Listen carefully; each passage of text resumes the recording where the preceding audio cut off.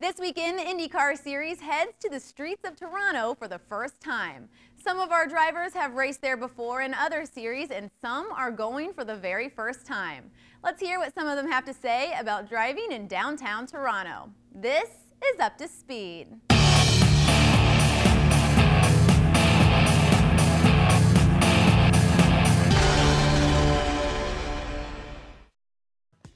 I love Toronto. Toronto, when I saw that was going back on the schedule, that was one of the points I said, all right, I want to be back in the IndyCar Series. I got my first pole there in '97, and had some really good runs. Won there in '99, which is 10 years ago. Damn, I'm feeling old. But no, love the place, love the track. It's a really interesting track to drive. I love the fans there. I just had, from the first time there, had a connection with them. I really enjoyed going up there to race, and yeah, I really can't wait. Well, it's a very technical track. It's a fairly short track, but it has a lot of different pavement changes, concrete to asphalt, very slippery, like I said, very technical, real easy to make a mistake on. So, the race always kind of changes, the complexion changes throughout the race with different strategies, because there's typically been quite a lot of yellows there because it is such a tricky little track. Well, it's a good fun track, very challenging street circuit, very bumpy, high speed, low speed corners, and just a good atmosphere. I really enjoyed my time there, and everyone comes out to have a good time and watch a good race, so looking forward to going back.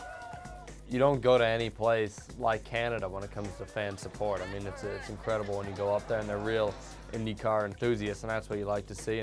And Toronto, without a doubt, it's an awesome circuit. And I think it's going to fit this car quite well, actually. It doesn't have too long straightaways. It's got a couple long ones with good passing zones, but a lot of fast corners and a couple slow corners, obviously. And that's really this car's, what fits this car's mold is pretty high downforce. And so that, I think it'll be a fun place to go with this, and I'm looking forward to it. But as far as the crowd and the fan support, I mean, I think it's Toronto, the race is second to none.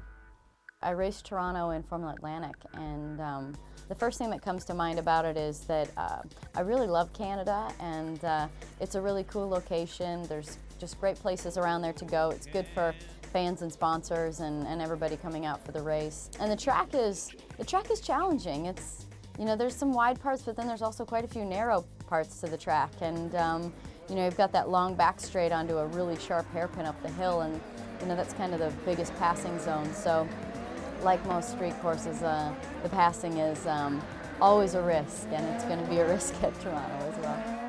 Yeah, I can't wait. I mean, I've heard nothing but good things about that place, and from what I've experienced, I've never driven the track. I don't exactly know it yet, but when it comes time for the preparation of the event, I'll be picking Dad's brain, that's for sure.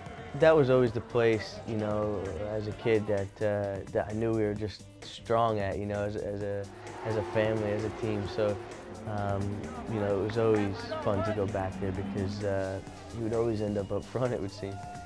A lot of support up there, and I think, a lot of Andretti fans, which is cool to see. So hopefully we make it 8. Well, it certainly seems like our drivers are anxious to get out and lay down a little rubber on the temporary street course. And after last weekend's exciting race, I'm sure we can all look forward to another competitive contest. Remember, both the IndyCar Series and the Firestone Indy Lights will be running again this weekend. Practice, qualifying, and the Firestone Indy Lights can be viewed right here on IndyCar.com, and the Honda Indy Toronto will be broadcast live on ABC this Sunday at 1 p.m. Eastern. For IndyCar.com, I'm Lauren Bolander, and you're Up to Speed.